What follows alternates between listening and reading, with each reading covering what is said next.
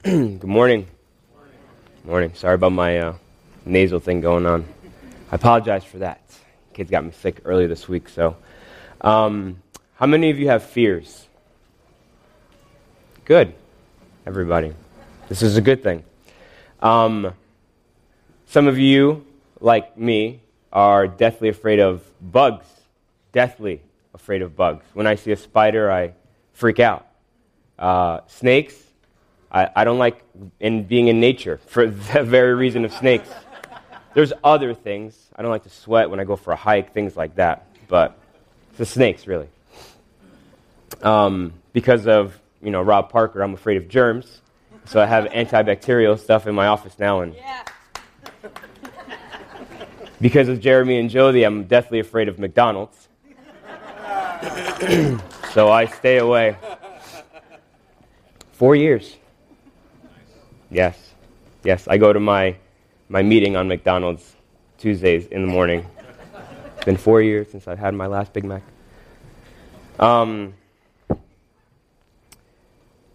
But the reality is, we have stuff like that. We're afraid of the dark. We're afraid of things like that. But the deeper reality for our lives is we fear if we can make ends meet this week, right? We fear what's happening with our kids and the world that they're growing up in, right? We fear what the person next to us thinks about us way too much. Maybe you even experienced some of that this morning during worship. It's like, wow, the band isn't loud. There is no band. So I can actually hear myself, and the person next to me can hear this sound. And maybe it's not all that pretty, but you're deathly afraid of what someone else thinks about you. At the end of the day, you and I both have fears in our lives that deal with significance and purpose. Is the life that I'm living, does it matter? In the grand scheme of things, does it matter?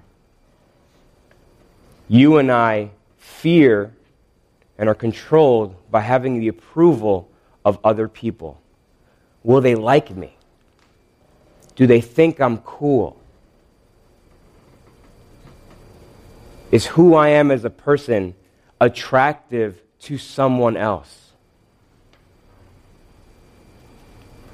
You and I have fears of security and safety.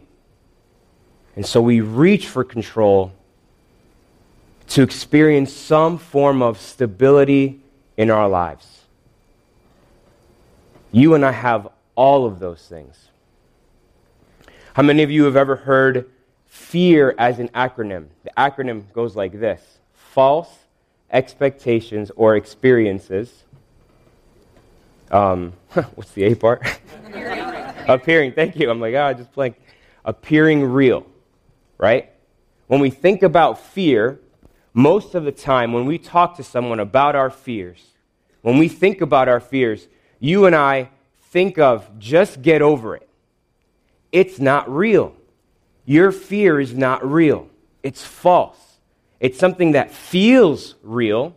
It's something that I experience as real, but if I take a step back and I look at the big picture, the reality is it's not real. It's a facade, right? You've all heard this. Fear is real, okay? The acronym is not very helpful, and I'm really sorry if you live by that acronym. I'm sorry that I've just taken it away from you, but I hope that by the end of this morning, we've gotten hold of something much more substantial to hold on to than trying to sit in our places of fear and say, it's not real, it's not real, it's not real. There's nothing in the dark. There's nothing that I have to be afraid of. No, there's nothing I have to be afraid of. The paycheck will come. I just got to be stronger than this. I just have to be tougher than this. I just have to be more bold than this. How many of you have ever sat there? Right? All the time. All the time. False expectations, false experiences appearing real. it's not that helpful. It isn't. Because at the end of the day, you and I always go back to that fear, and we allow it to control, and we allow it to grip us, and we allow it to grab hold of us. What does the Bible have to say about fear? I wonder. You're all here on Sunday morning. Glad you asked. If you have a Bible, you're going to go to page 722, 2 Timothy chapter 1. I think we're at verse 5, right? Starting in verse 5? Thank you. 2 Timothy chapter 1, verse 5. Page 722 in the Blue Bible. Also on the screen. I'll give you a sec. So this is Paul writing. This is towards the end of Paul's life, or what we believe to be the end of Paul's life. He knows that his time upon this earth is coming to an end. He's not sick, but he's in jail. And in his mind, in Paul's mind, he doesn't think there's much more time. Him going through the legal process to come out not guilty and free, more and more, I believe, is starting to sink in for Paul that it's not likely that you're going to get out of this, okay? And so he writes to Timothy. We have 2 books that he writes to Timothy. This second book, later on in his life, Paul is getting Timothy prepared for carrying the mantle forward. Carrying the mantle forward. He's writing to Timothy, trying to encourage him, trying to empower him, trying to be that mentor that Paul's always been to him, to give him courage for the fact that it's more likely than not that I will not be in the picture coming forward. But let me leave you with some of these words. So we pick this up in verse 5. So this is Paul talking to Timothy in a letter. I remember your genuine faith, for you share the faith that first filled your grandmother Lois and your mother Eunice. And I know that some faith continues strong in you. This is why I remind you to fan into flames the spiritual gift God gave you when I laid my hands on you. For God has not given us a spirit of fear and timidity, but of power, love, and self-discipline. So never be ashamed to tell others about our Lord. And don't be ashamed of me either, even though I'm in prison for him. With the strength God gives you, be ready to suffer with me for the sake of the good news. For God saved us and called us to live a holy life. He did this not because we deserved it, but because that was his plan from the beginning of time, to show us his grace through Christ Jesus. And now he has made all of this plain to us by the appearing of Christ Jesus, our Savior. He broke the power of death and illuminated the way to life and immortality through the good news. And God chose me to be a preacher, an apostle, and a teacher of this good news. That is why I am suffering here in prison, but I am not ashamed of it. For I know the one in whom I trust, and I am sure that he is able to guard what I have entrusted to him until the day of his return. We'll stop right there. You have not been given a spirit of fear and timidity. Timothy, the spirit that lives inside you is not one that conjures up fear. Now, don't get me wrong. Fear is not always a bad thing, right? The whole fear, fight or flight thing, right, that you learned back in high school, fear is not always bad. But what Paul's writing here is that this spirit that has been placed inside you does not conjure up fear. It's not one that holds you to guilt. It is not one that bears you down with hesitation. Timothy, you've been given a spirit. Timothy, you've been given a role. You've been given an assignment. Live that assignment out in the fullness of the Holy Spirit. Live that assignment out in the fullness of all that God is, knowing that when you live according to the Spirit, you are living out of power, love, and self-discipline. Power, love, and self-discipline. Timothy was a young guy. We know this through the scriptures. Timothy was a young guy. At one point, Timothy was concerned about his age. Well, I'm not old enough. People aren't going to listen to me. Paul writes to that. Nope, don't worry about your age. Don't worry about where you are. Timothy is very different than Paul. We look at Paul's life. If you've ever looked through the Bible, you looked at Paul's life. Paul was like a superstar, right?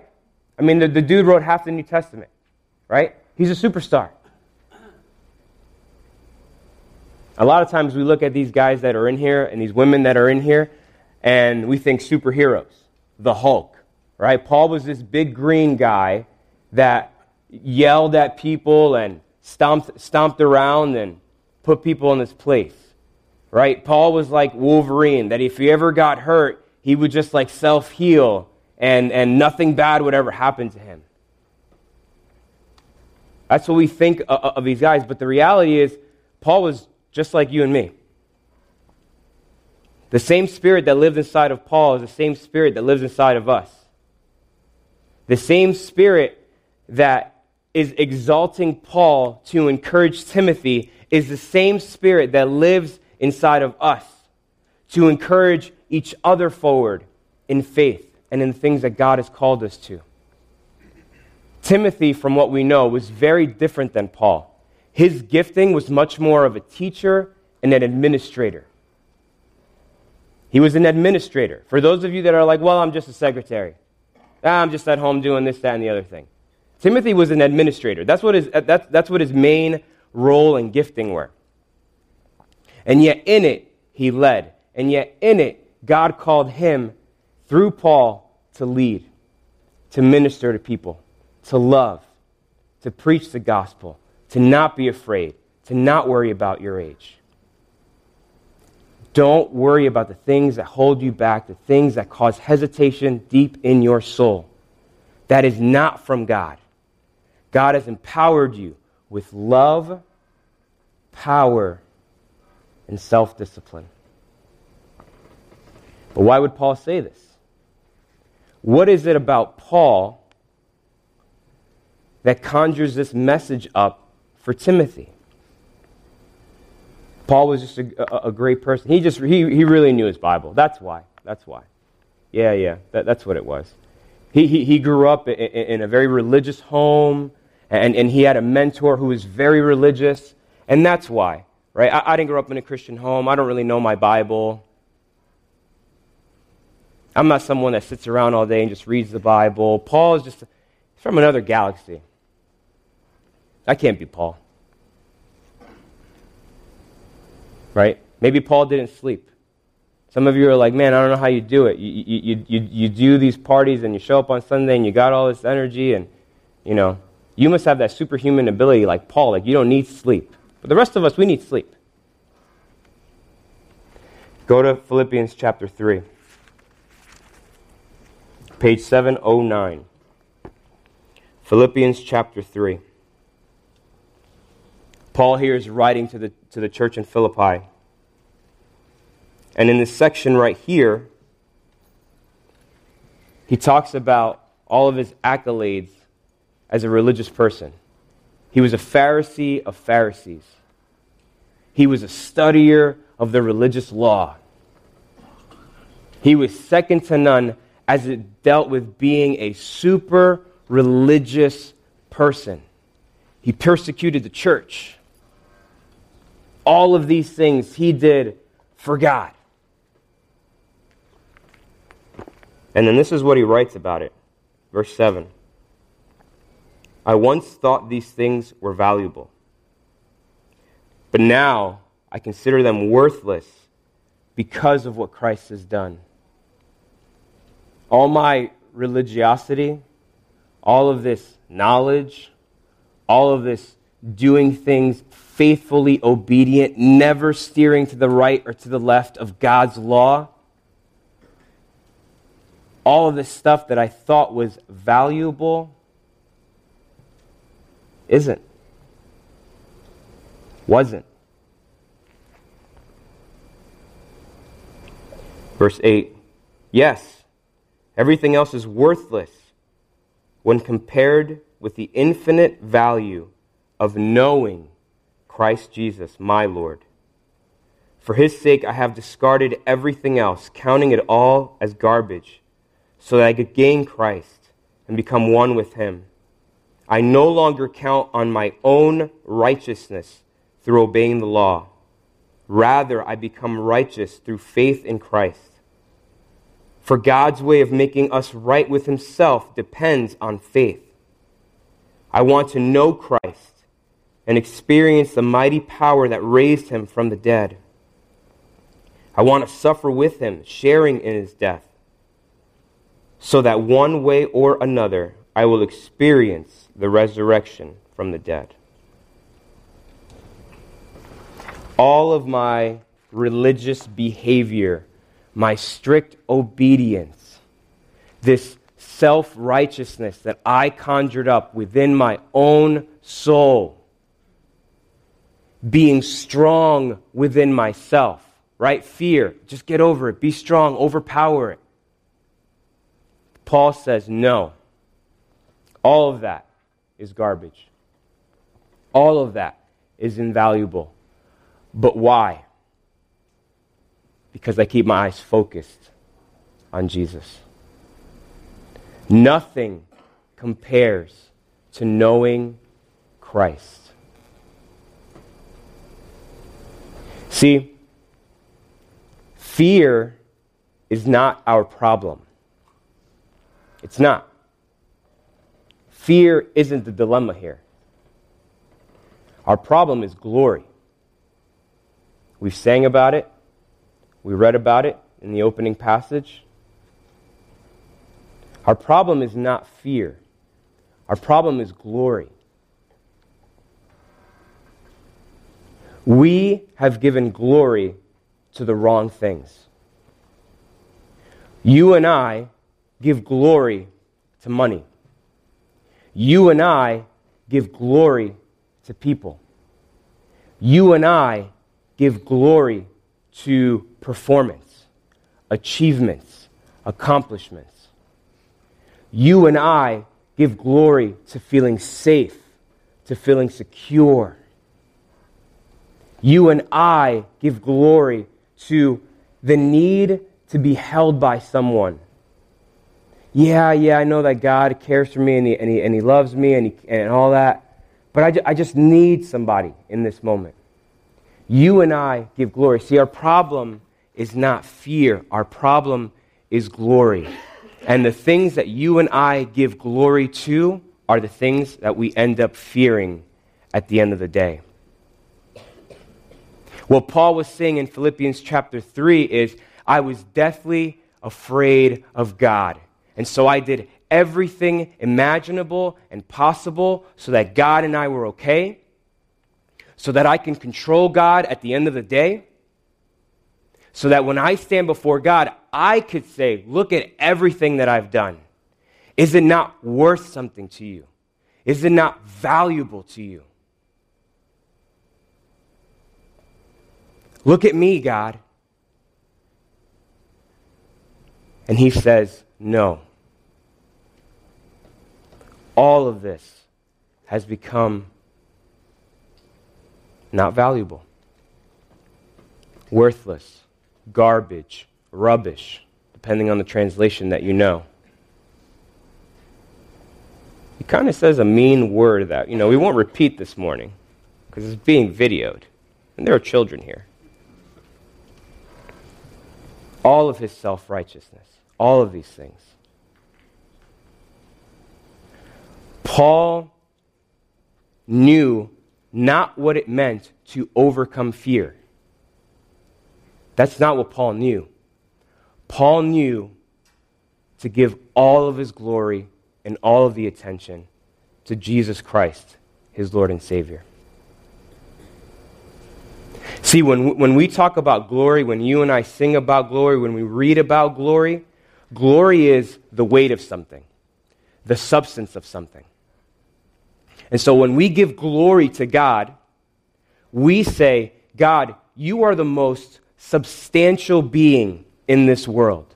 You are the most weighty being in this world. God, if I were to place you on a scale, you would hit the bottom immediately. That's how much you weigh. That's how substantial you are.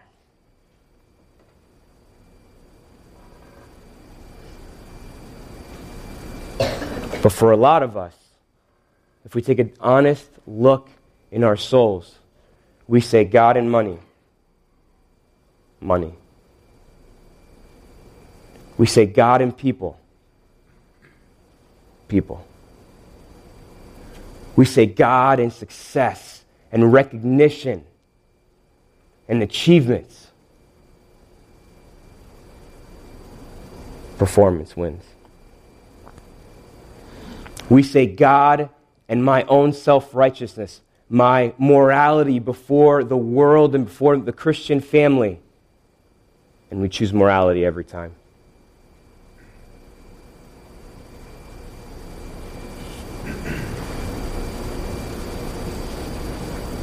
Fear is not our problem. Our problem is glory.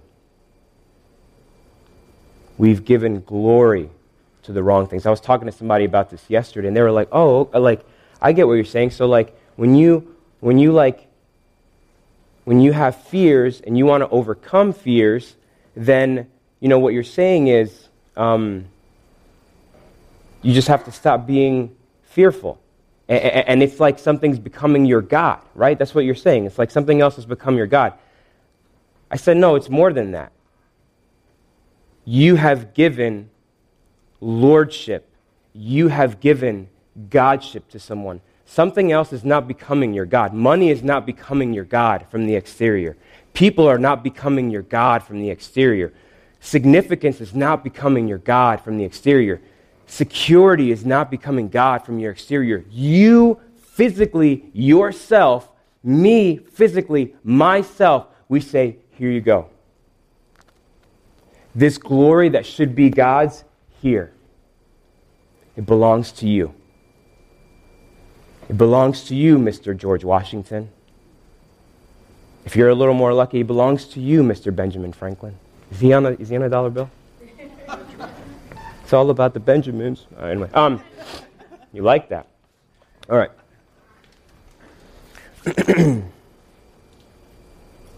So here's my question this morning. What do you fear? What are you afraid of? What has got a hold on your soul? Control in your life. Power over you. That when God speaks to you and you do this, that other thing wins out every time.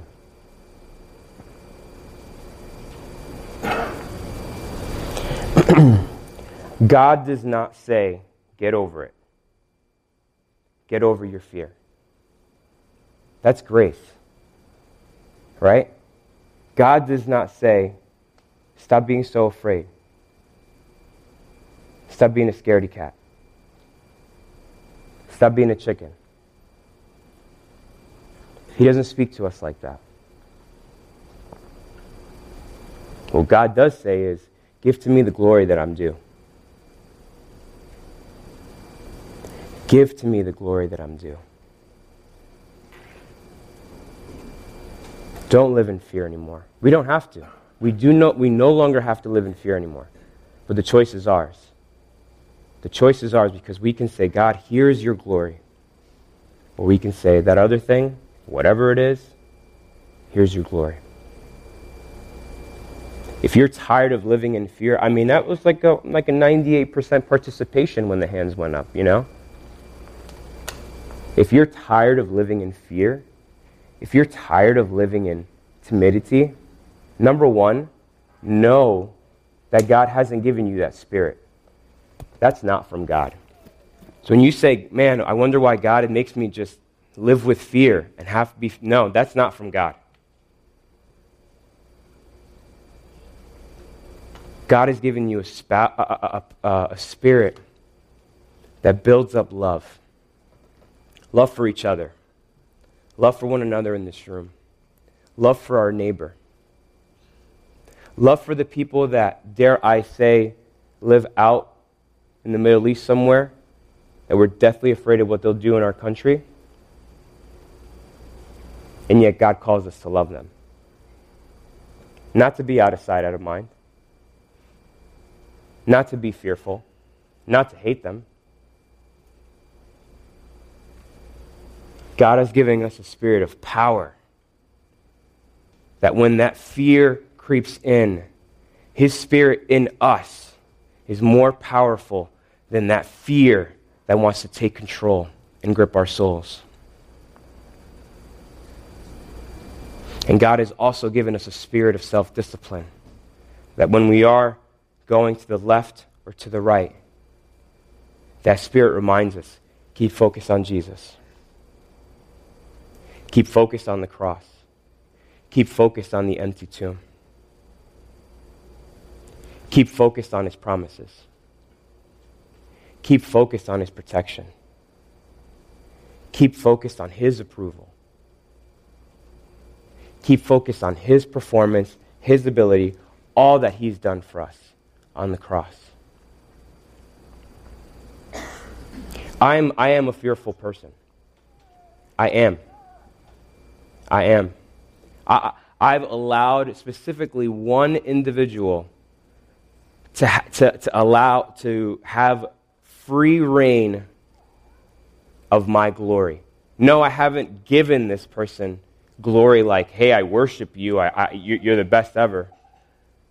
But if I'm really honest with myself, the way that I go about living my life is for the sake of that person saying, well done, good job. I'm not going to beat you anymore. I'm not going to smack you around anymore. I'm not going to kick you when you're down.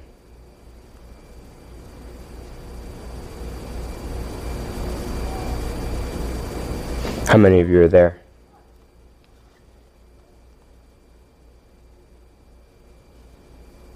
God's grace fills us with His presence, His power, His love, self-discipline. Paul could say this because he lived it. He said, forget everything else on my peripheral. My eyes are focused on Jesus. And what he called Timothy to was, Timothy, forget everything on the side. Forget your hesitations. Forget your limitations. Forget everything else that wants to creep up in your soul. Stay focused on Him. Stay focused on Jesus. Dave Fowler, Joe Mummert, Samantha Volpone, Adam Shishmanyan. Stay focused. Forget the peripheral crap. Stay focused. Pammy, Raquel, Happy, Marie. Forget the peripheral. Forget it. Stay focused. Tom, Lydia, Anthony. Forget the peripheral stuff. Stay focused. Then we experience freedom. Then we pour out in love. Then we pour out in power. God is glorious. God is weighty. God is substantial. So I do not have to fear. God is all powerful. God sees me. God knows my pain. He knows my fears. He knows my needs. He is glorious. He will meet you. What is your fear? What are you deathly afraid of? Our problem is not fear, it's glory. Let's re-give the glory back to the one who is most deserving of glory, Jesus Christ, our Lord and Savior. I'm going to ask Jeremy to come up and lead us in communion, and for Josh and Mandy to come up as well. I'll pray for us. God, in this moment, we are clear, Lord. We know what we're afraid of. As soon as we started talking about it, that thing or that person or that image came right into mind of what we are most afraid of. God, thank you for your grace that does not just tell us to get over it. That does not just say, stop being afraid. I know it feels real, but it's not real. No. God, your grace just beckons us, Lord, to give you glory.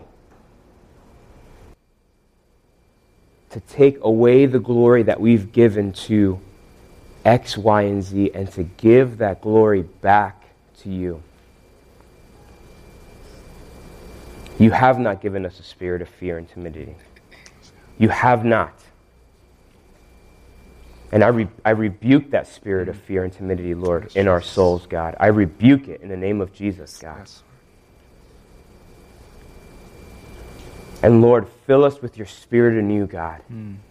Fill us anew with power, with love, with self-discipline, Lord. Fill us again with your Holy Spirit, God. And Lord, in this moment of taking communion and being reminded about your kindness and your goodness and your love through your Son Jesus, may we once again, from deep within the dead parts of our souls, awaken them and allow us, God, to give you back the glory that you are due. May our eyes be focused, God, on the perfecter of our faith, Jesus Christ, our Lord and Savior, our Savior, sanctifier, healer, and coming King. God, you are glorious, so we do not have to fear. In your name, amen.